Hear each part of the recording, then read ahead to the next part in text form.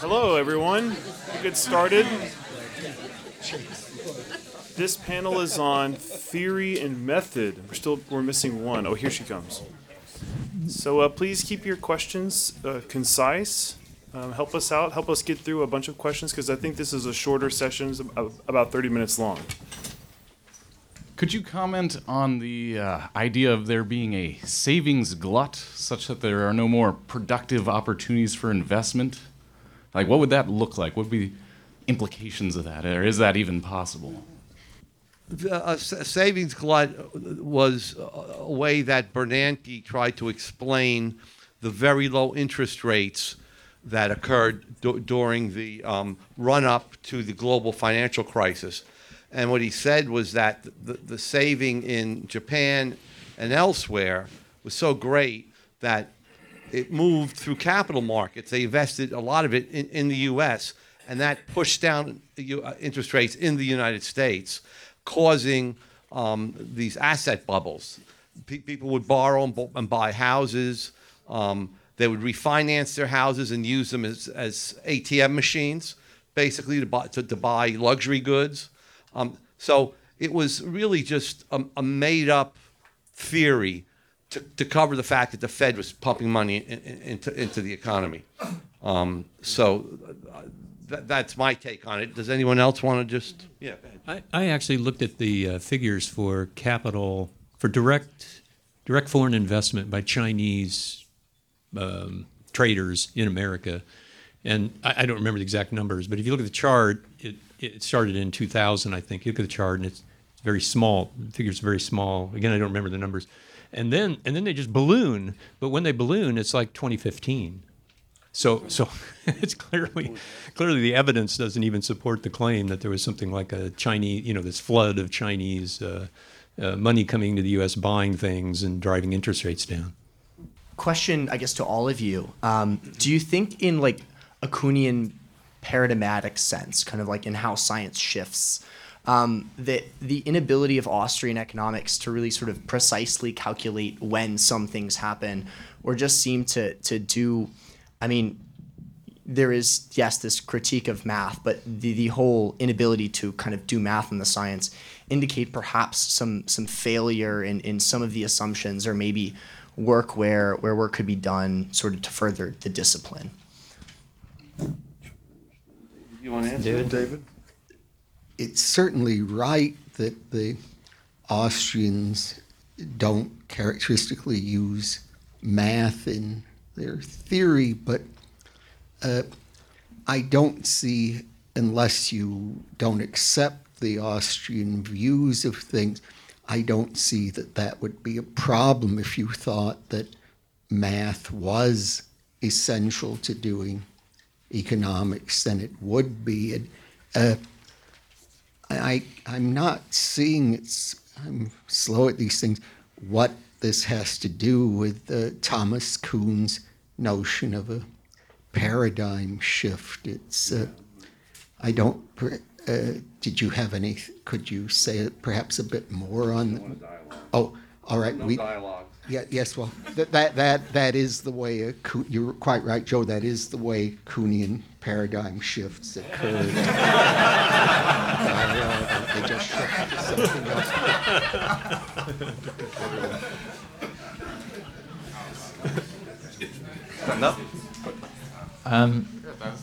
Do Austrians accept? We have someone over there. Does the Austrian school accept the existence of Giffen goods and backwards bending supply curves? And if so, how might it be explained in a causal realist framework? Austrians show that all demand curves, I won't really explain it here, but all demand curves slope downward, and that's because of the law of marginal utility. And maybe Peter Klein can say something in a moment. But there is one curve that slopes backwards, and that is the supply of labor curve, because it's also a demand for leisure, which slopes downward. And depending on certain assumptions, it can in the real world. In other words, at very high, for example, when Muhammad Ali was the champion, he might at the peak of his fame, like he was making 10, 20, $30 million a fight. It may be more profitable for him, maximize his income to fight once a year at 30 million than maybe 6 times a year at 2 million per fight. So that's a backward bending supply curve. It's intuitive. I've written something on this, and I'll let you know what that is. I don't. Yeah, I have a short comment that I can send you as well on Giffen goods. The example described by Joe does not. It's not explained through the same mechanism as the standard textbook Giffen good model, which depends on the Marshallian construction of demand. So in causal realist analysis, we don't distinguish between separate substitution effects and income effects, which you need to generate the Giffen good in the sort of standard textbook model. So for reasons that we can discuss later, the Austrian model starts from a completely different set of assumptions about what demand is, what preferences are, how preferences are expressed in demand than the textbook model. So it's not really possible to generate a demand curve that slopes the wrong way for the same reasons that you get in the textbook. I was wondering if you could comment on the fundamental problems with Friedman's aim in his paper. I think it's called Methodology of the Positivist Economics. Not so much on its applications, but on the very, I guess, motivations for it. Well, I think one thing Friedman has a mistaken or questionable assumption there. Roderick Long is one who's written on this, that Friedman says in economic theory we have to use assumptions that aren't completely true, because whenever we have an assumption of whatever kind, we're leaving material out. So all abstractions are necessarily incomplete. And what he's really overlooking is that although it's true that a statement will omit certain details of phenomena, that doesn't prevent its being completely true. It isn't required that to have a true statement that it mirror every detail of reality. If I say, for example, there are more than 50 people in this room, whether that's true or not, if that's true, that isn't made less true or not completely true because it omits various details about each person in the room. You asked about the motivation, and I think the answer is prediction. He wanted to be able to predict, and in order to conjure up a model in which you could make those sorts of predictions, you would have to have those precise inputs in there. You have to make the precisive abstractions that Long talked about. Can I respond to that with something that's slightly off color? Someone I knew who was friends with Friedman and also with Karl Popper once organized a small group dinner when Popper was visiting the United States, invited Milton Friedman and his wife and a few others. I wasn't present, but I heard this story from someone who was at the dinner, that they discussed Friedman's 1953 article, among other topics, and the Friedmans left the dinner first, and Popper turned to the host and said, "That Milton Friedman, not very clever, is he?"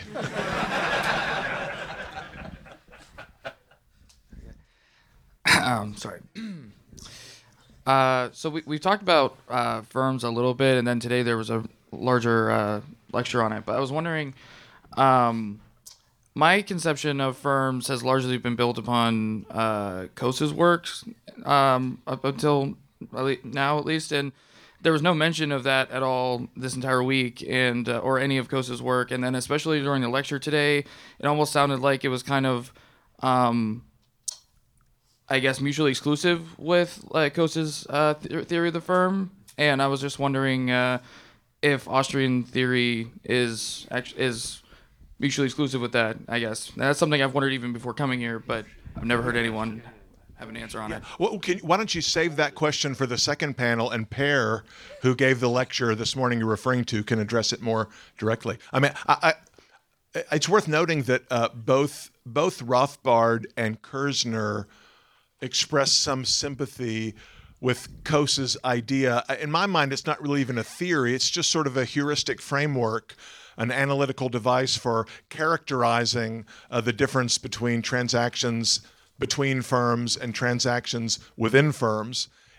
Each of them gave a sort of an Austrian interpretation of how that framework might be put into practice. But I think Per should discuss that in more detail in the second panel. Sorry. What sorts of criticisms did the German historical school offer of praxeology, and how was that subsequently responded to?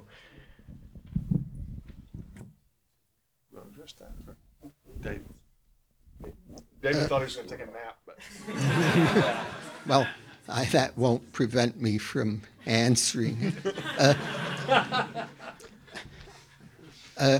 I think the German historicists were questioning whether there were economic laws that were universally true. They would say if there are economic laws, they would hold only for specific periods. Say they would say about price theory. This might hold for the developed capitalist economy, but it doesn't apply to societies, say in the Middle Ages or more primitive societies. They have different laws, so it's generally skeptical about universal law. So that would be their main criticism, I would say. My question is more on the direction of how we understand market efficiency, because we believe that markets do not achieve equilibrium, and we also say that markets do achieve a plain state of rest every time a market price is determined. And my question is more on the sense that can we affirm any efficiency properties to markets other than market clearing? Can we say that markets are efficient in a sense other than just establishing prices that showcase allocation of goods that satisfy marginal utilities? Yeah, that's a great question, and the answer is absolutely. The economist W.H. Hutt, who was sort of a quasi-Austrian, had a notion called price coordination. And what markets do at any moment in time, if you look at the present prices of the factors of production, land, labor, capital, and so on, all different types of labor, all of those reflect the judgments and estimations of entrepreneurs of the future values or more marginal value products of those things. So markets are always generating price coordination. The entrepreneurs who believe they have the best uses or that they can judge the future conditions better than others and bid a higher price for these things are at that moment setting up a scale of uses of those things. So that's, in a way, a sort of a dynamic efficiency, if you will.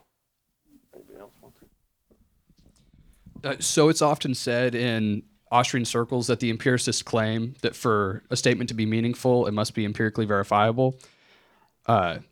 What's an empiricist response to that Austrian argument? Peter's an empiricist.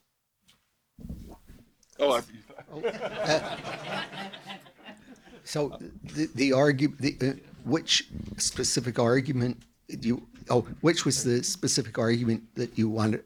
The empiricist response to which specific argument? the argument that for a claim to be meaningful, it must be empirically verifiable. Oh, yes, that's the empiricist claim. So you want to know what would be the Austrian. Oh, okay. So the Austrian response that isn't in and of itself empirically verifiable. Oh, Their response. well, they had several different responses to that. The one that seemed to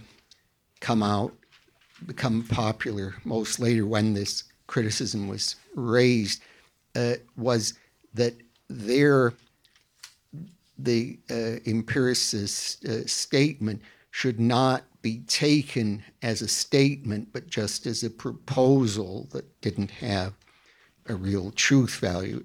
We say, if you want to proceed scientifically, you should adopt this proposal. So they would say it isn't an analytic statement, it isn't empirical, but its proposals aren't regular statements, so it would be immune to the self-refutation claim. Of course, the counter to that is, well, if it's a proposal, why should we adopt it? This is kind of directed to everyone or anyone, but do you have a dominant argument or strategy for convincing neoclassicals that we are correct?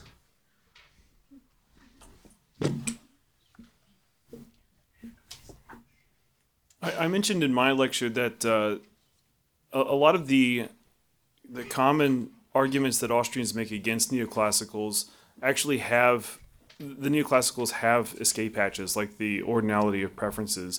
So they back up a little bit and say, yeah, we can handle ordinal preferences because we can just shift the utility function to represent any set of preferences. Therefore, we aren't, even though we do have a number associated with a certain level of utility, it's still ordinal because we can shift it any direction that we want to. So it can reflect any set of preferences. So I think those sorts of attacks aren't as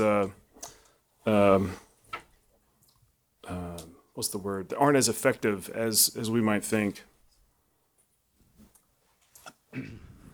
Hello. What are some of the key? Hold on. What I was going to say is, I think our best strategy is to do good economics, and to show the mainstream that they should be doing good economics by the example of the power of our analysis. Hello again. What are some of the key differences between Hayek and Rothbard? Height.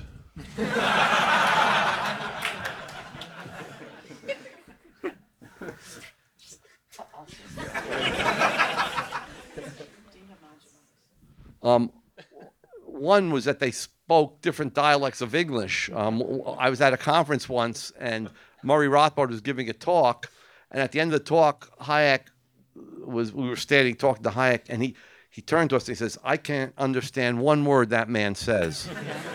So it's Murray's New York Jewish dialect versus Hayek's sort of British German dialect. Anyone have a more substantive? I thought that was substantive. Yeah. What would be a good reading, Joe, your dehomogenization stuff? Yeah, I think you should read Hayek's Economics and Knowledge and his Use of Knowledge in Society. The first one's 1937, and the second one is that 45? 45, yeah. And then read Rothbard's The Present State of Austrian Economics, in which it's late in his life, but he's been exposed to the dehomogenization debate, and he thought more about Hayek because he initially accepted a lot of the things about that Hayek said, but he thought that they were sort of just extra glosses on Mises, that they helped to extend Mises. But he kind of rejects that in his later article, The Present State of Austrian Economics, which is in Economic Controversies. I would like to know how much of a reality do you think the BRICS currency is going to be, and what do you think we can expect from it? it's a government scheme. I mean, it's at best it would be a watered down gold standard, and at worst it would just be sort of a cover for them inflating in unison. So I don't think much of it. I haven't looked really closely at the plan. I do like it because it's trying to at least the stated aim is to break the dominance of the U.S. dollar and to effectively decrease demand to hold dollars in a world economy, which would then push our interest rates up. And it would cause the Fed would have to become tighter if the BRICS currency actually came to fruition and was used. You covered it. No, you covered it in the sense that the upside of the BRICS and the BRIC proposal and the BRIC bank and the BRIC currency is in opposition to the U.S. dollar and the dominance and the monopoly that the Fed enjoys. And, we're exporting inflation, we're exporting business cycles, and these other countries which are growing and expanding, and they want the political influence that a leading monetary system would give them. So it's political, but it's political against the U.S. dollar and the Federal Reserve and its dominance. So it does have sort of a political upside to it. An increasingly kind of a wing of modern right-wingism kind of offers a critique of Austrianism where they say, okay, yeah, maybe you're right, but what if we want our society to be poorer and more, but we don't want these amoral or immoral things. Is that kind of a short-sighted response? What would be, how would you respond to that? Well, anybody can, lower their standard of living and stop working for, give up their job and move into the wilderness and be by themselves and, set up their own camp out in the wilderness. You can do that today. Now, the problem, of course, occurs if somebody, some political force wants to mandate that for everyone, mandate lower standards of living, mandate certain behaviors, symbols, and so forth. And you're talking kind of like a form of fascism, basically, which is socialism, and which it, gives the state an incredible amount of power over people's lives and the economy. If you think about HOAs, the same sort of thing happens. People voluntarily go into these neighborhoods knowing that there's going to be restrictions on the way that they use their property. So this is open to pretty much all of you. Where would you say Rothbard went wrong?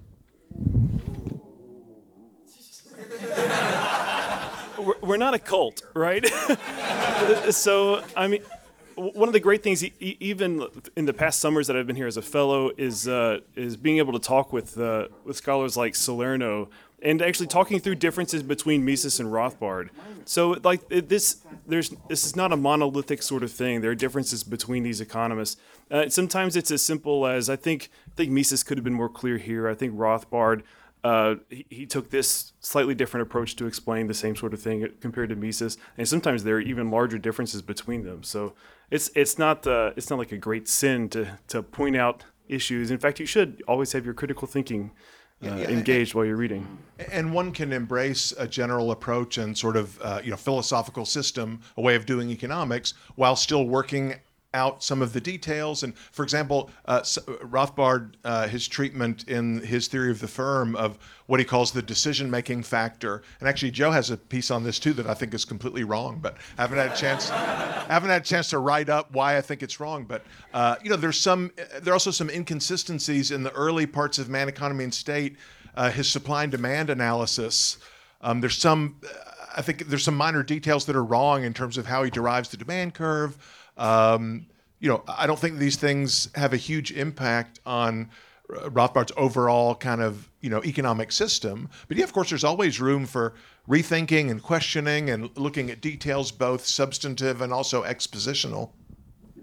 Yeah, and I just wanted to say, Patrick Newman and I are writing a book on Rothbard's writing of Man, Economy, and State, and how he developed, in the very act of writing it over a course of 6 years, into an Austrian economist. And the one thing that is clear to us is that he didn't have professional economists reading the chapters as he went along. He didn't have, because people, he was writing on a very small or a school of thought. He's writing in the tradition of a school of thought where there were hardly any economists. So he didn't get high level feedback. The people that read his chapters were lay people who sort of knew economics. So there are minor details where I would disagree with him, but the overall approach is correct.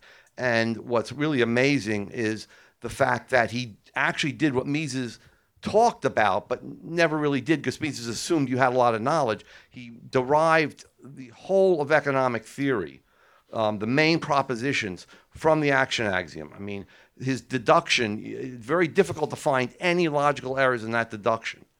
So I think whatever problems there may have been, and there are a few here and there, I think his achievement was overwhelming.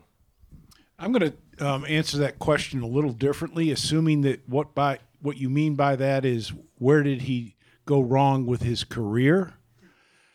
And because Murray graduated from the #1 economics program with a PhD, #1 program in the world, really, under the leading professors of economics in the profession at the time. He published some amazing stuff, including Man, Economy, and State, in America's Great Depression early in his career, plus The Panic of 1819, which was critically acclaimed. He published articles and comments in the American Economic Review. He was sending things to the Journal of Political Economy and publishing in other leading journals. So he was on the highway to a lot of professional prestige that comes. He was under consideration for an appointment at the University of Chicago. He knew and corresponded with some of the leading people in the profession, like James Buchanan and Gordon Tullock, Sam Peltzman, just a bunch of people that I couldn't possibly make up the entire list.